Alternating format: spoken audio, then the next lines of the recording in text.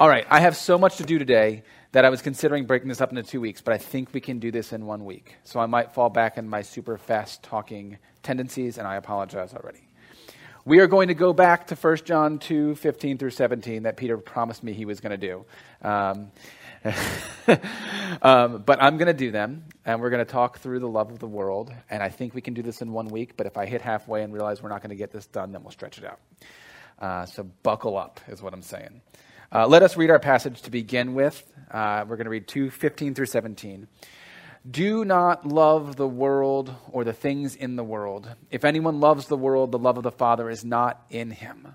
For all that is in the world, the desires of the flesh and the desires of the eyes and the pride of life, is not from the Father, but from the world. Is from the world. And the world is passing away along with its desires. But whoever does the will of God abides forever.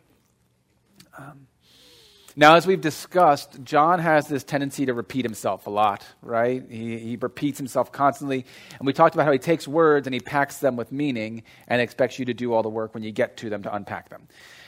But he also has words that he uses different ways, and we have to use context to understand what he's talking about. Like we said last week, the quote, a text without a context is a pretext for a proof text. So we have to understand what John means by the words he uses. And when we read that, do not love the world, we can't help but be reminded by John's, probably the most famous verse in the Bible, I would say. Definitely the most famous verse in John's writing, which is John 3:16. For God so loved the world that he gave his only begotten Son, that whoever believes in him should not perish, but have eternal life. And you see a lot of those same themes in this passage, but that do not love the world contrasted with for God so loved the world should make us pause for a second and ask some questions.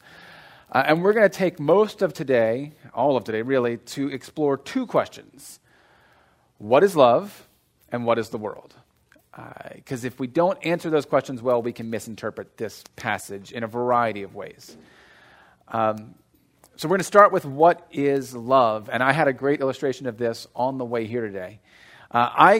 This is not a dictionary definition. This is I'm just proposing this to you as a definition of love.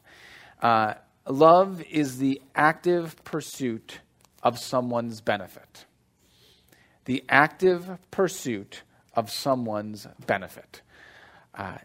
As a verb, it is always transitive. So remember we talked 2 or 3 weeks ago about verbs that either have an object they act on. I kicked versus I kicked the bucket. Love always has an object. We never just say, I love. I love something. I love someone specifically. And it always has an object, and that object is always personal. Even if I say, I love tacos, and I do. Even if I say I love tacos, I can't actively be seeking the benefit of those tacos. In fact, I'm seeking their destruction for my own well-being. So I am seeking, actively pursuing someone's benefit. In that case, what I really love is I love myself and how tacos make me feel. Does that make sense? Okay? And that's important to understand because we're going to see this word love used and we have to figure out who the object really is that John is talking about. And so, because when we talk about the meanings of love, you've probably heard of like the different Greek words for love, right? Agape, phileo, eros. You guys have heard those things. And I want to focus less on that because in all of these, all the uses that we're going to talk about, we see this agape verb. That's what we're talking about everywhere is this agape root that is, it's pretty interchangeable. You see it both in terms of loving the world, loving neighbor, loving all kinds of things. But what I want to focus on as a differentiator is outward-directed love versus inward-directed love. Probably the most classic passage on love, 1 Corinthians 13, 4 through 8 here. You've probably heard this at a wedding recently. Love is patient. Love is kind or unkind. Love does not envy or boast. It is not arrogant or rude. It does not insist on its own way. It is not irritable or resentful. It does not rejoice at wrongdoing, but rejoices with the truth. Love bears all things, believes all things, hopes all things, endures all things. Love never ends. But I want to focus on that part that's emboldened in your outline there. It doesn't insist on its own way. So this is the active pursuit of a good that's not my own way. So if I'm truly loving, I am loving outside of myself. I'm loving someone else, and I'm actively pursuing their own way if I'm not fighting for my own way. And then you dial this up to the extreme, John 15:13, Jesus saying, greater love has no man than this, no one than this, than someone lay down his life for his friends. So if you think about the active pursuit of someone's benefit, sacrificially. So what's the most active way I can sacrifice is to lay down my life. That's the most I can give. And what's the best I can benefit you is saving you. So if I lay down my life on your behalf, whether it's Christ on the cross specifically exemplifying this to the most, but we saw today driving in on Veterans, and I saw a man running towards me at like Oak Lawn and Veterans, yelling across the street. And I turn and look, and there's a woman in a car who's had some kind of accident, and the bottom of her car is on fire. And this man is running towards her to grab, because she can't see where the fire is. It's kind of on the passenger side at the bottom, so she can't see it, but he can see it. So he's running actively towards her, laying down his own safety for her benefit. He didn't know that woman, but he loved her. You understand that? That is love. It is me making the greatest possible sacrifice for your greatest possible benefit.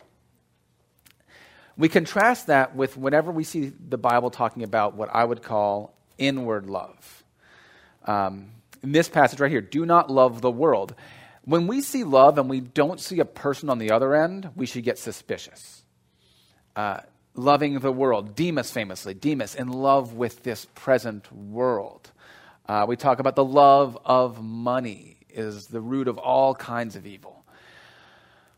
The difference here is that when I love those things, just like those tacos, I am loving them to make me feel better, for my own benefit. So that what seems like a non-personal object of love, whether it is money or tacos or cars or whatever the thing is that I love that. What I really love is myself and the way that those things make me feel. And that is where we see the incurvitas we hear about in sin, the inward direction of sin. I'm pursuing my own way. I'm self-centered instead of loving outward, right? So outward love is concerned with the well-being of the object of the love. Inward love is concerned with how it can improve, that object can improve my well-being. And understand object here, when I talk about a person, I'm using that as a grammatical term, the object of the verb. It's not that the person is an object, obviously. They are the grammatical object of the love. Outward love seeks to be made less so that another may be made more. Inward love seeks to increase myself. And obviously it's Mother's Day, and in an ideal world, this is the love of a mother. This is the exemplary love of the mother. I only get to really see one mom on an active basis. My mom was a great mom, but when you're a kid, you're not paying attention to these things. But I get to watch one mom on a daily basis, and what I see is the constant sacrificial love in which she constantly lays down her best interests for the people around her, the four of us. That's love. She's a loving human being, and she's really, really good at it. And God bless those of you that are and have those moms in your lives. And so in contrasting these two verses that we talked about, John 3:16 and then 1 John 2:15 through 16, let's look at the objects of the love. For God so loved thee, and I'm going to put this in parentheses here because it's not in the text, people in the world that he gave. I can't love a thing so much that I give of myself. At best, I'm trading. I'm trying to get still. God's love for the world is a love for its people, and it drives his sacrificial giving at his own ultimate expense. When we read, do not love the world or the things in the world, and John goes on further to put a finer point on what these things are, it's the desires of the flesh, the desires of the eyes, the pride of life, these things that are about how I feel and how I want and how I crave and how I desire things. It's a love for the self, and it uses the ways and the principles and the system of the world to grasp for the things of the world and use them to serve my own pleasure and well-being and benefit. So I hope when we see do not love the world and for God so loved the world, we can understand how, as much as we are called to imitate Christ as our perfect exemplar, that we would understand how to truly love the world and how not to love the world. And we're going to get into that because now we need to know, does everybody understand what love means now? And specifically what love means in this verse. It's this secondary inward loving. It's the craving. It's the selfish desire. Now, this term world we get to now.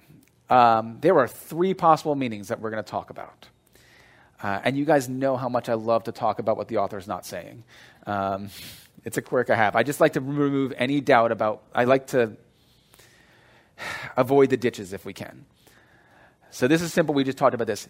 The first possible meaning is the people in the world. I think we've made a pretty good case that God is not calling us to not love the people in the world. I say in your notes, it's plain, it is obvious that it is not against loving the people in the world because this is exactly what God has done, right? We, let's even put a finer point on it. We are the people in the world that God came to love. So if loving sinful, corrupt humanity was a sin, God would be a sinner. Does that make sense? God gave himself to love us when we were in the world. We are called to emulate God, imperfectly as we may, to love a world full of people dead in their sins. We are surrounded by people dead in their sins, and we are surrounded by people that need to know the love of Jesus. And we love them best as we help them see the love of Jesus. So that is very clearly, John is not saying do not love the people in the world. But I want to get to the next one, which is a little bit fuzzier here, which is the physical creation. Is John admonishing us against loving physical things in the world? Now, one reason you might think that he's saying this is the wording in your Bible that says, do not love the world, or, and it feels like even more specific here, or the things in the world. That seems really open and shut case, right? Do not love the things in the world. So I can't love the things in the world. This is where looking at the original language does help for a minute. That word things in your Bible, in your English translation, and I could not find an English translation that didn't have something in there. It just doesn't exist in the Greek. It is just a do not love the in the world. Do not love the world or the in the world is what the Greek literally translates to. Or that which is in the world. And that helps us. I think that doesn't mean there's error in Scripture. It means that your translator did the best they could to communicate the idea of what was in the original text. And I think it's okay because we get into a further description of what those things are in the very next verse. Another bit of evidence, though, that we can say that this isn't about the physical things in the world is because John immediately afterwards says the things of the world are not from the Father. Who can name for me one thing in this world that was not created, the physical world that was not created by God? So if God created the physical things in the world, then we can know fairly well that the stuff that John is talking about that was not from the Father is clearly not the physical things because God made those. Okay? He didn't just make them. He made them and said they were very good. He said, good, good, good, good, good, good, very good. So we know that God made the physical world good. I love this from, this is like a 100-year-old commentary by a theologian named Robert Law. This quote here, the Creator himself is the original and perfect artist. The eye and all that it desires and delights in are his thought and handiwork. We cannot behold the beauty with which he has dowered all his works, from the tiniest crystal to the constellations, without believing that in all this we see the passing gleams of an ideal beauty, which as truly belongs to the divine nature itself as wisdom or power. He's saying God is as beautiful as he is wise and as he is powerful. In our own nature, made in his likeness, the sense of beauty seems to be a fact as ultimate as the sense of truth or of right and wrong. It is of God and for God. The fact that you were made with the ability to sense things, that you can taste things, that you can see beauty, that you can feel a back scratch, that you can smell cinnamon rolls baking in the oven. That's a testament that God made you that way for a purpose. He made us in a world that could have been a robot world with no sensation, but he made a beautiful world, and he made a delightful world, and he made us to enjoy those delights. Psalm 19, the heavens declare the glory of God. They are made to point us to him. I love this thought. So this is a book. You guys know the old hymn, Turn Your Eyes Upon Jesus. And the line, and the things of the world will grow, or things of earth will grow strangely dim. So this author, Joe Rigney, has put a spin on this book, and the book is titled Strangely Bright. And I love the idea here that the things of the world also grow strangely bright in the light of God's glory and grace. And he has a great explanation here of why the world is beautiful. He says, tucked away in the book of Proverbs, Solomon gives us a window into one of the main purposes for the things of earth. My son, eat honey, for it is good, and the drippings of the honeycomb are sweet to your taste. Know that wisdom is such to your soul. If you find it, there will be a future, and your hope will not be cut off. Why did God make honey so tasty and sweet? So that we would have some idea of what wisdom is like. At least that's one reason. The sweetness of honey points beyond itself to the wisdom of God. Honey is good, and we are exhorted in Psalm 34 to taste and see that the Lord is good. Our souls have taste buds, just like our tongues, and we can train the soul buds by exercising the tongue buds. When we savor the sweetness of honey, or sweet tea, I think he's a Southerner, or pumpkin crunch cake, we engage in a fancy bit of reading. We transpose the physical enjoyment of taste onto our souls and offer thanks to God, not only for the simple pleasures of food, but also for the spiritual pleasures to which the food is but a fitting echo. But this means we can't short-circuit the enjoyment of honey. In order for us to gain the full spiritual benefit of honey, we must really enjoy its sweetness. There must be a savoring of honey. As honey before, there must be a savoring of honey as honey before there can ever be a savoring of honey as a pointer to divine wisdom. In short, if we're to obey the biblical exhortation to know that wisdom is such to your soul, we first must know such. That is, we must first eat honey. God plants pointers in this world for you to see him and enjoy him, but you have to engage with those things first. And if we remember that John was writing to an audience here that had this early Gnosticism that was tempted to say that the physical world was evil and the spiritual world was good, John, if he's really worried about this, won't talk about the world being good at all. The last thing he wants to do is give ammunition to folks saying that the world is evil, that the physical world is bad. He's not trying to do that. He's getting behind it, actually almost flipping on its head, saying, no, there are spiritual things that are way worse than anything in this world. That's where John's going here. Now, this is food. He's talking about honey, but we see it in other places. We see the beauty of nature, right? God saw the world, made the world, and saw that it was very good. The arts, right? So Exodus 15, they get across the Red Sea, and then the song breaks out. The whole book of Psalms.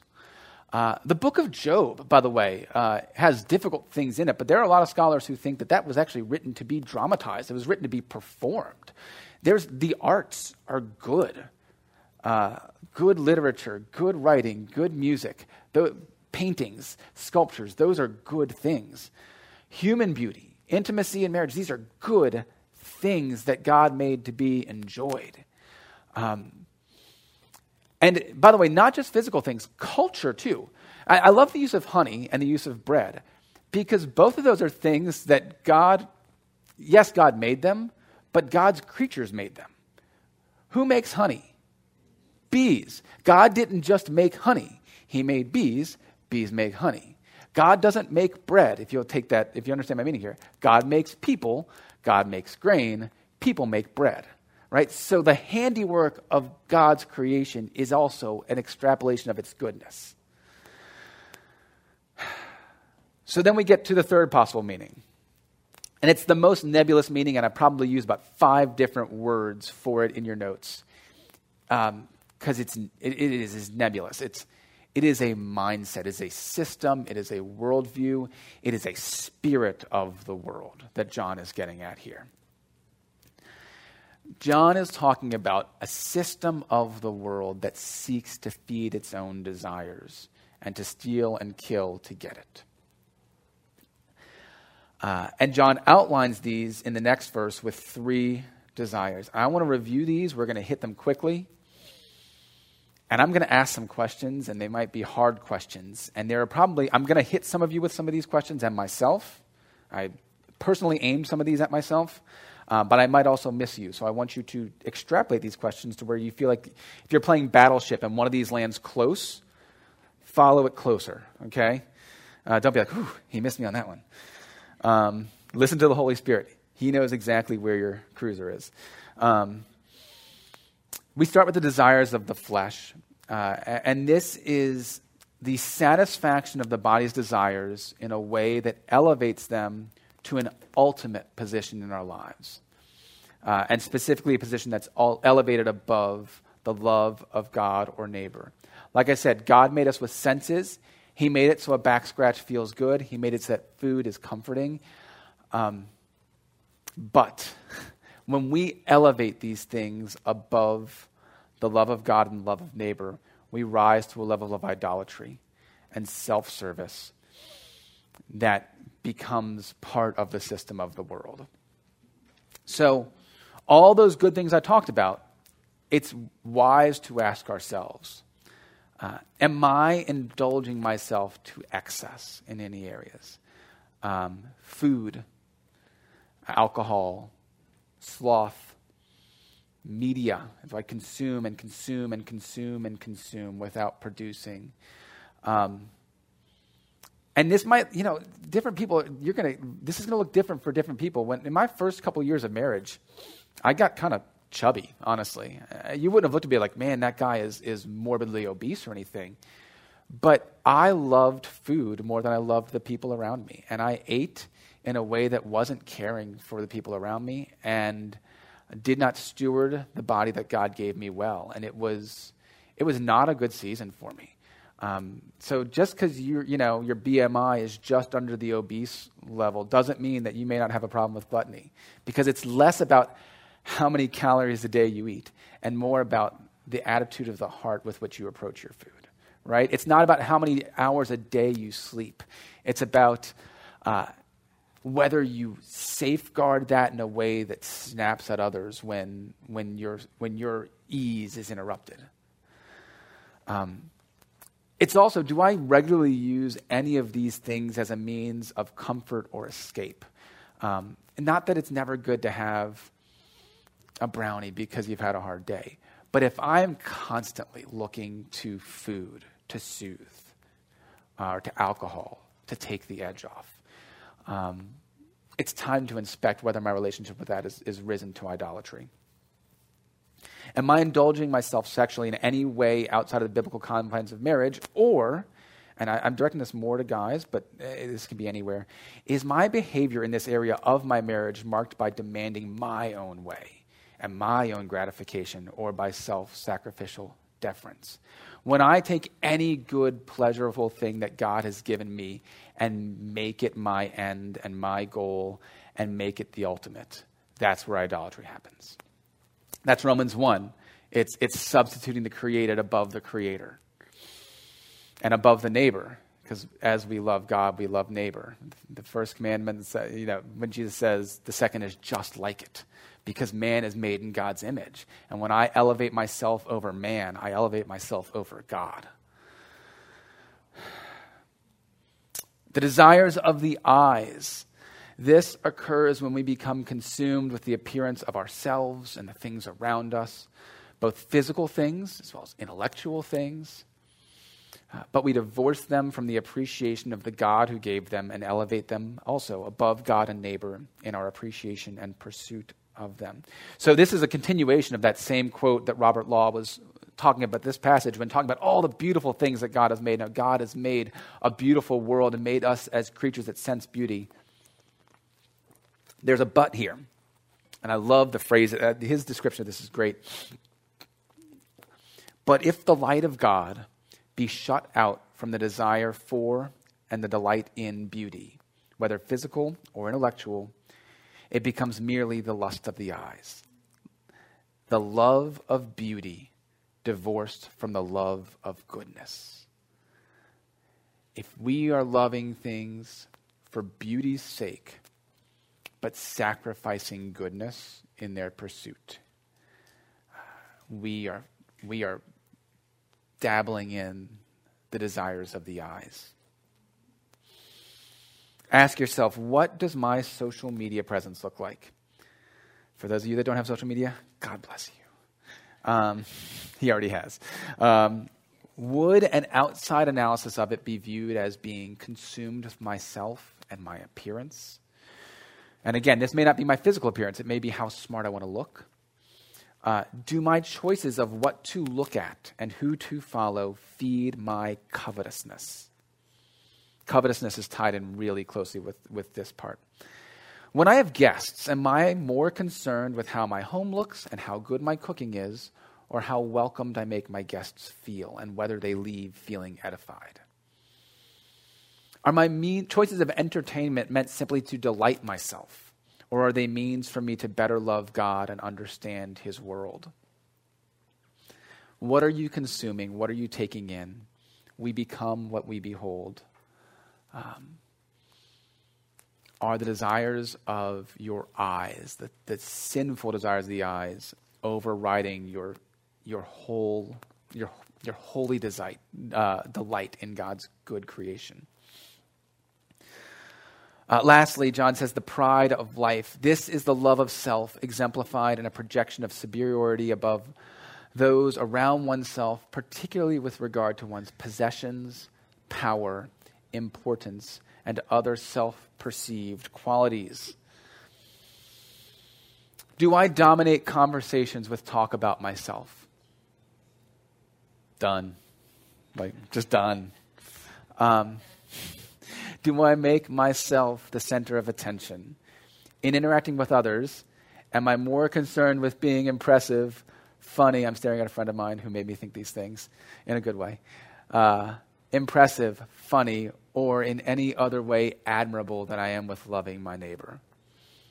I'm going to footnote Bob Hartman here because Bob put this selfishness in conversation so eloquently in our last men's meeting. The love of humor above the love of neighbor. Like I said, done. Yeah. Do my interactions with others, in person or online, communicate a lack of humility or an indication that I may be willing to have my opinion changed on a topic? Do I care more about being befriended by the people I deem important than I do about befriending those that are marginalized?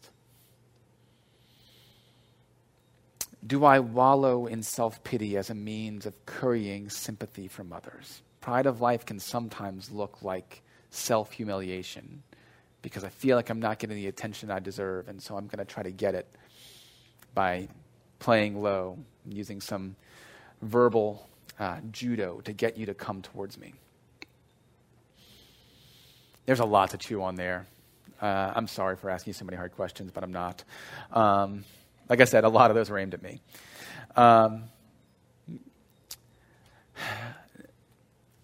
These temptations should set off a little bit of a smell to you. Like, I feel like I've heard this before. I feel like I know this somewhere. And you probably know it more obviously in one place, and maybe you notice it less obviously in another. Genesis 3:6. So when the woman saw that the tree was good for food, and that it was a delight to the eyes, and that the tree was to be desired to make one wise, the desires of the flesh, the desires of the eyes, the pride of life. When she saw those things, what did she do? She took of the fruit and she ate it. She indulged those desires. She loved the world more than the God that gave the world. And that's how we got here. But there's good news. In the temptation stories of Jesus in the wilderness, in Matthew and Luke, Satan tempts Christ to indulge the lust of the flesh. Command this stone to become bread. And the lust of the eyes. The devil took him up and showed him all the kingdoms of the world and the pride of life. He'll command his angels, and they'll bear you up. You'll be powerful. You can command, you can feel great about the control you have over these angelic beings. And Christ overcame those temptations. He walked in perfect righteousness where our first parents didn't. And that would be a fun storyline and nothing more if we weren't abiding in Christ. But just as we were implicated in our first parents' failure to resist temptation, we have found vindication in our elder brother's representative conquering of sin on our behalf. We are in Christ. And in his conquering of sin, we have conquered sin.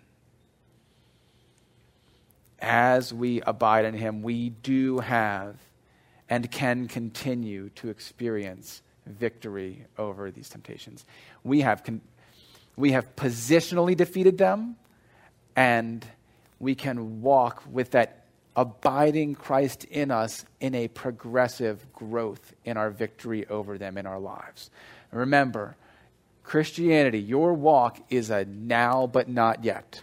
I am now justified, but I am not yet sanctified and not yet glorified. I'm partially sanctified, not yet glorified. And I'm a work in progress. You are a work in progress. And that progress is secured by the work of Christ in overcoming sin and overcoming death. And it is empowered by the abiding presence of the Holy Spirit in you to give you the power to say no to the desires of the world.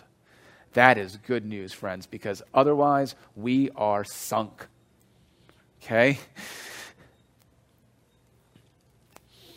That's why John says, if anyone loves the world, the love of the Father is not in him. James says it this way, you adulterous people, do you not know that friendship with the world is enmity with God? Therefore, whoever wishes to be a friend of the world makes himself an enemy of God. You're not going to do this perfectly. That's the caveat. But do not use the, well, nobody's perfect yet excuse to excuse yourself from the duty of mortifying flesh on a daily basis. Like I said, we as good Calvinists love to say the work is done and no more works are required. But you got to remember, Ephesians 2:8, you're saved by grace through faith, not by works. Why? so that we can walk in good works that the Father's prepared for us. We don't get out of the works thing because God has saved us. We get into the works thing because God has saved us. We get to do the good works. We've got to stop viewing sin as this thing that we don't get to do anymore. Oh, I'm a Christian. I don't get to do that. You don't have to do that. You don't have to sin. You don't have to have your life marred by the destruction of sin in your life. You don't have to be there. The wages of sin is death, people. Later and now. And that's why John writes, the Holy Spirit says through John, the world is passing away along with its desires. The wages of sin is death. But whoever does the will of God abides forever. Where else do you hear this contrast between perishing and abiding forever? Where else did we hear that? John 3:16, right where we started, right? Whoever believes in him, whoever does the will of the Father by believing in the saving work of Christ, whoever does that doesn't have to perish with the world, but gets to abide in and with Christ forever. Christ did not come to prohibit you from sinning, but to save you from it, to save you from the power of sin, to save you from the consequences of sin. And I feel like only recently, in the last few years, have I really grasped that, and maybe I'm just a late bloomer here, that sin is destructive now. That I don't walk through my life trying not to sin so I won't